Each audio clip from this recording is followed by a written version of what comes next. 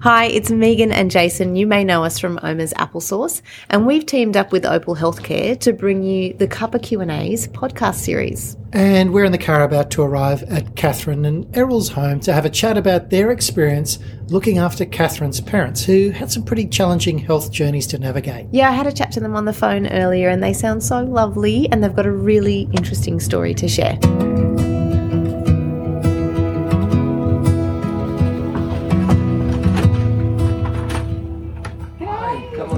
Good morning.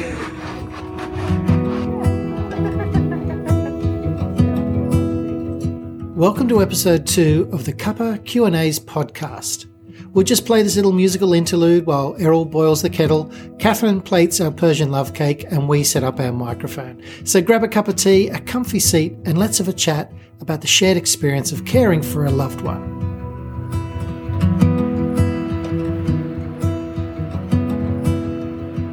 Thank you very much for letting us into your home and speaking about your parents' journey and your journey together as looking after both of your parents. And I would love to hear initially, so your mum is at Quakers Hillside. We'd love to know a little bit about your mum as a person, not just right now, but what is mum? What's your relationship with mum? Mum and I are very tight, very tight. She's been with me. We weren't as close when I was young as now, because she's been through all the good times and the hard times with me, and we've really bonded, and we're kind of like friends. Mm-hmm. And she's a very kind person. She's very, very kind. She'll walk a mile in the hottest sun to visit somebody who is sick. She'll cook relentlessly for people. She's always there to come and help us with things. So was my dad, always there to help us. Very kind, very generous, and very loving with the grandchildren. Love the grandchildren. And your dad, he had a health journey as well that he experienced towards his end of life. Can you tell us a little bit about that? Yes, Dad wasn't aware. He started to drag his feet and ended up that he had Parkinson's, and we had a lot of tests done, and slowly he slowed down, and he just wouldn't give in to it. He put rails on the walls so he could hold, refused help. I bought him walking sticks, I bought him a walker, he had a disability scooter. Refused help because he was a man and very independent, very strong-minded. But it was cruel to see him go down because he was such a hard-working person, always gardening, very independent, very strong, hard-working guy. So to see him like that was really heartbreaking. He trained with Mr. India, didn't he? Bodybuilding. He used to weightlift. He used to weightlift when he was young. He used to get coins in his fingers and just bend them like that. Really? Yeah. And in the end, he couldn't swallow. Yeah. Couldn't eat. Yep. Yeah. It's astounding when you see such a strong parental figure, someone that you've grown up knowing that is so strong and solid, just crumble into an illness, isn't it? So it's quite horrible. It's devastating. Errol used to joke with my dad and say, "Oh, you're going to live till 100. You're going to." What did you say to him? Well, something to that effect. Live to over 100. But it was a little bit of a dig, So he'd have a laugh, but after a while, my dad started thinking, he's wanting me to pop off. But Dad lived till 95. 95, yeah, good age. And lived at home until 95. He lived at home till he was 93. Okay.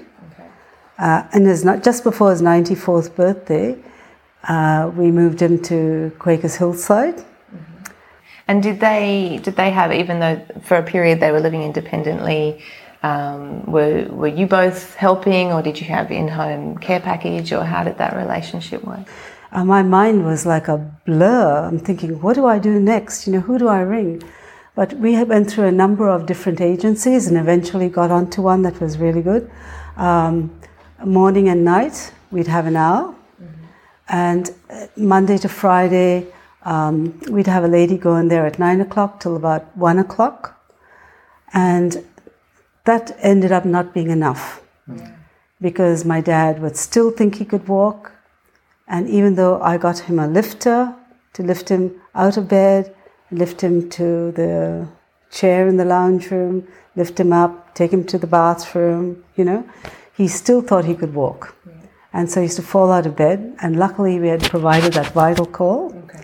So I'd say, Dad, press the button because the ambulance would get there before us. Yeah. So he'd press the button and vital call. But it was very, very hard to get enough care for Dad. And it got to the point where the carers said to us that you need to have 2 assists. It's too much for one person. And I looked into having a full-time live-in carer, but it was very, very expensive. So, and Mum and Dad didn't really want anyone stranger living in the house with them. It's really tricky when you know how proud they both were as people, as individuals, and as a couple, and as heads of the family. Yeah. You want to try and help them maintain that autonomy and that independence as long as you can, obviously at home. How did you find yourself supporting them as a daughter or as a carer yourself? What was the ask on you? The visitations, the doctor's visits, the hospital's visits, the medication, the organisation of carers who would sometimes come at 5 o'clock instead of 7 o'clock, Yeah. Just sitting with them, shopping, all those things, I would do. My brother would do the visiting, he'd do the garden. We tried our very best because one time, a couple of years ago, the doctor said in the hospital, Dad went to hospital, and he was there for about 3 weeks, or maybe 4 weeks. And the the specialist got all the nursing staff in to a meeting, and they said, your dad needs a nursing home. My brother was privy to that conversation via the phone. And, the day before Dad was going to Quakers Hillside, my dad refused to go. My brother was in tears. So I said, okay. So I relented, put him back in home. Mm-hmm. But he lasted 2 years, and when Mum went into hospital with sepsis, we could not do it. And the ambulance came and he fell out of bed, and they said, you can't leave your father home alone. Yeah. There was no place for us to sleep because Mum wasn't sleeping in bed after a stroke. She only sleeps on a chair. Mm-hmm. And so we just couldn't handle it anymore. So I said to my brother, now's the time. So Dad originally thought he was going there for a little while, but we knew that he was going there permanently. Perhaps you should mention that the ambulance people actually called it elder abuse if you left them there by themselves. By themselves, yeah. Just depending on people coming in the morning and the night. And us in between, yeah. But we're not there all the time. Yeah, we can't. We could not handle it. It's heartbreaking to see such a strong, independent man to live that way. It's heartbreaking having one parent going through a journey like that, let alone having both parents unwell at the same time. Yes. I can't even imagine what that felt like on both of you. It's such a huge strain on you as a son-daughter, as a couple. Like, it's huge. So your dad went into care first? Mum went in. She had a half brain stroke, left brain stroke in 2019, and she has subsequently she has a thing called aphasia, where her language is very badly affected, and so it's hard to understand Mum. So Mum was there. She loved it there. She really liked it. It was a bit, she loved it there. And she wanted Dad to move in. But Dad was determined he was going to go home, and he wanted Mum to be with him. So family pressure, they both went home. Mm-hmm. Yeah, but as we were leaving, the care manager, Mary, said to me, you'll be back. Mm-hmm. She'll be back. Mm-hmm. And true, she was. That's really hard when the family dynamic has shifting priorities there in respect to what's the right decision for mum and dad. How did you cope with that in yourself? I was really broken because when I dropped Dad home once, you have to undress him, and then he's standing at the door there. He says, "You dumped Mum in the home," and the way he said it, it broke my heart. I was trying to do the best thing for them, not for us, for them. And he said that to me, and I didn't know what to do. I really didn't know what to do. I tried my very best. I used to visit Mum every day, and that was not enough. We used to take Dad there Monday to Friday, and then Michael, my brother, would take him there Saturday and Sunday because working. And what more can you do? What more can you do? And it's not like it happened just a little while. It was just like ongoing mental stress, mental stress and physical stress. Yeah. So was there much of a journey searching for a care community for your mum and dad, or did you already have Quakers Hillside in mind? I actually did volunteer work at Quakers Hillside, and I got to know the team. And they are beautiful people. And because I got to know them and the place, I wanted Mum and Dad, when it was their time, to go there. But my brother, after my mum's stint, he was very averse to doing that. So I got him involved, and we visited a number of communities. And some are very, very sad, very sad. And he decided that, yes, that was the place. So we did a lot of looking, and this is the place we chose. Came back to my choice. Yeah. So Mum was in care. Was it in respite care, and then came back home? We thought she was going permanently. Right. And she thought she was going to go permanently there, but she stayed there 2 months, and then she came out. And Dad could hardly look after himself, and he was telling Mum he was going to look after her. So with all the carers and all of us, 4 of us just rushing there constantly to fill the gaps, and it was just impossible. So when Mum went into hospital with sepsis, what year was that? 2021? 21? In June, we actually put Dad in there. Because he couldn't stay at home. So when Mum came out, I've actually got video. Oh, the team was so beautiful. They had my dad. We planned it. We had my dad there, and Mum came. Mum was in her nightie and her dressing gown, and we brought her from Westmead Hospital, and we brought her there. And Mum was so overjoyed to see him, and the reunion, I got it on video. Wow. Little video. And they're so lovely over there, and So Mum went in, and my brother said, we can't afford to have the house and Mum and Dad in care. And Mum wouldn't leave Dad, so we put them both in care. And had to sell the house, and we sold the house in August. So you lost Dad in August last year? We lost Dad in August, and I was heartbroken. I was thinking, like you want your parents to be at peace.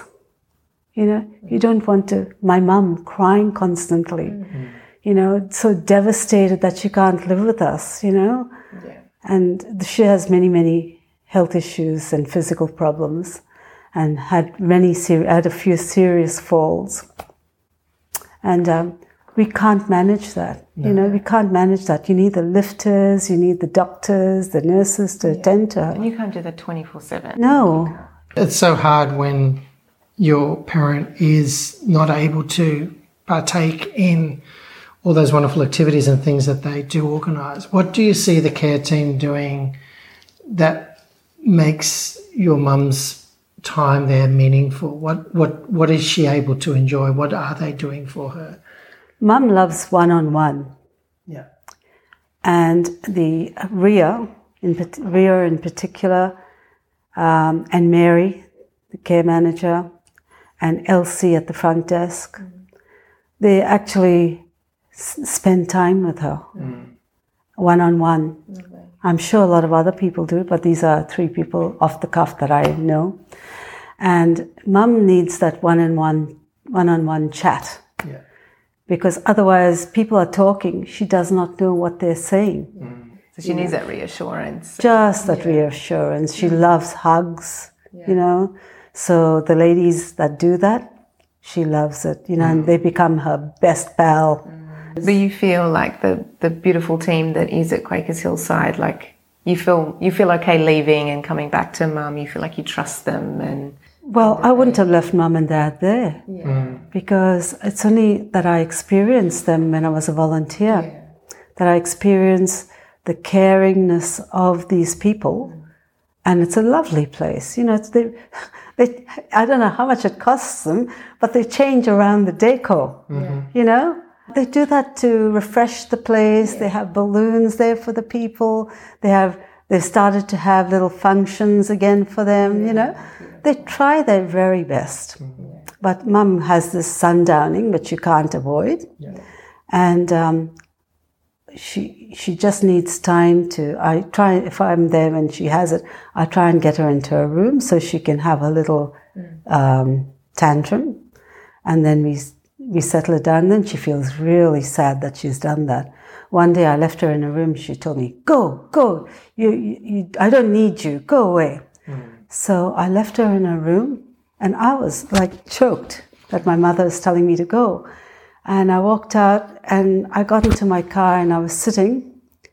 And next thing, my mum, I don't know how I think somebody was coming in. And next thing, my mum bolts out the door with her walker. And she's standing there looking at me, and this poor nurse has chased her down, and she's standing there trying to say, you know, come back inside. And she's looking at me, and I saw my mum. I thought, oh my God, you know, my mum, she's chased me. Yes. You're in trouble. No, I love it. So I went back, and I saw my mum, and I said, Mum. And I gave her a hug and said, Mum, what are you doing? She says, I'm sorry. I'm sorry, baby. I'm sorry. But you are one of the few people who can talk her off a ledge, isn't it? Like when she's really bad, she's the only one with the patience, I suppose, who can talk to her and persevere with her and make a few promises to maybe take her out tomorrow or whatever. She's the only one who can do it. Like, I don't know how they do it. Even the nursing staff, they've got so much patience. Catherine, you shared with us previously an experience you had recently in a shopping centre car park, which really rattled you. Yes. Are you comfortable sharing that story? Because I think it's a really important one to talk about. Yes. I take my mum shopping twice a week because my mum's always a shopper. She was a daily shopper. Nothing could keep her from the shops. So instead of I used to bring her here for a while, but she would be crying all the time. So I thought, let's take her shopping, and I get her to touch things and smell things, you know. So, yeah, anyway. So I got Mum into the car, and there was a lady watching us. She was waiting for a space to park, so she parked her car, double parked her car, and I helped Mum into the car. And I was trying to get her wheelchair into the car, and with my back problem, I sit on the tailgate and I try and fold it down. And this lady came up to me. She says, "Oh, you're very good, very good. Is that your mother?" I said, "Yes." She said, "Very good daughter, very good daughter." "Oh," she says, "to do this, you're wonderful." And she was complimenting me. And I said, "Thank you very much." And she says, my mother is old too. She lives with me. I said, "Oh, that's lovely." And she says, "Your mother lives with you?" I said, "No, Mum lives at Quakers Hillside." Off she went. "You put your mum there in a home? Yeah. You put your mum in a home?" She says, "I would never put my mum in a home. Oh, and she just went off at me. And a space became available. Traffic needed to pass. She said, wait here, I'll be back. Oh, no. Yes. So she was driving a car into the parking space. Never seen me whip that wheelchair back into my car so quickly. I got in, slammed the back shut, got into my car, drove off. But that made me feel terrible because all this guilt I've got inside, putting mum in the nursing home first, saying that she was dumped, then putting dad in the nursing home and mum, selling their home, and people criticizing me for strangers criticizing me like that. I mean, I've got plenty of guilt. Why do you feel like there's such a stigma against placing someone into a home? Like, she probably would have used the word nursing home. Yes. Why do you feel that there's such a stigma around us placing people our loved ones into care communities? That is a great question. I think we've all got this old idea of nursing homes, where they were daggy little places, smelly, old, unkempt. People put their family there and forgot about them. Yeah. But that's not the modern day home. That's not your experience now. It's not my experience with Hillside. I looked at other places and there were one or two like that. I wouldn't put my parents there. But this place, it's not my experience. And I think we need to change with the times, Like, you look at our children, and I've already said that we will go into one when we need it, because life is very busy. Yeah. Nursing homes are not what they used to be, and I understand why they don't want to be called nursing homes, because they aren't. It's kind of like a lifestyle place, They have entertainment. I would be involved in everything. The mini golf, everything. What about the food at Quakers? The food is great. My mum, first the doctor there got her weight under control. She's gone from 98 kilos to 69. That's still a lot of weight for somebody who's now shorter than me. But it's a healthy weight. Yeah. I look at her food and sometimes I want to take her out for lunch. They've got salmon and prawns for lunch. Yeah. I'm thinking, Errol said to them, he says, I want to live here. Yeah. He said, you're eating tomorrow. Better than me. Yeah, you're looking at all the lovely food they're eating. It's a healthy, balanced diet, and they're allowed to have a glass of wine if they want. Yeah. And one day I took a bottle of wine because I asked them to put mum with a lady.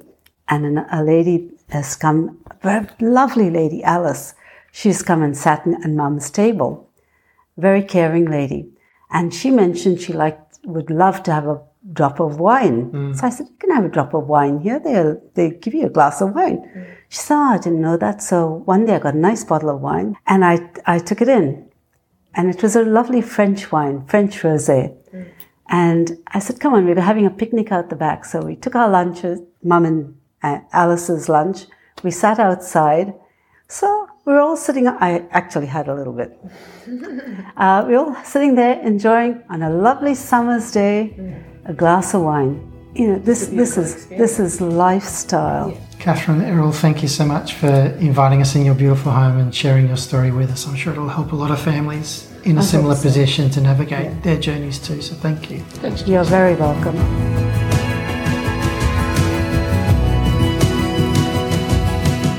Thanks for listening to this episode of the Cuppa Q&As podcast, proudly brought to you by Opal Healthcare.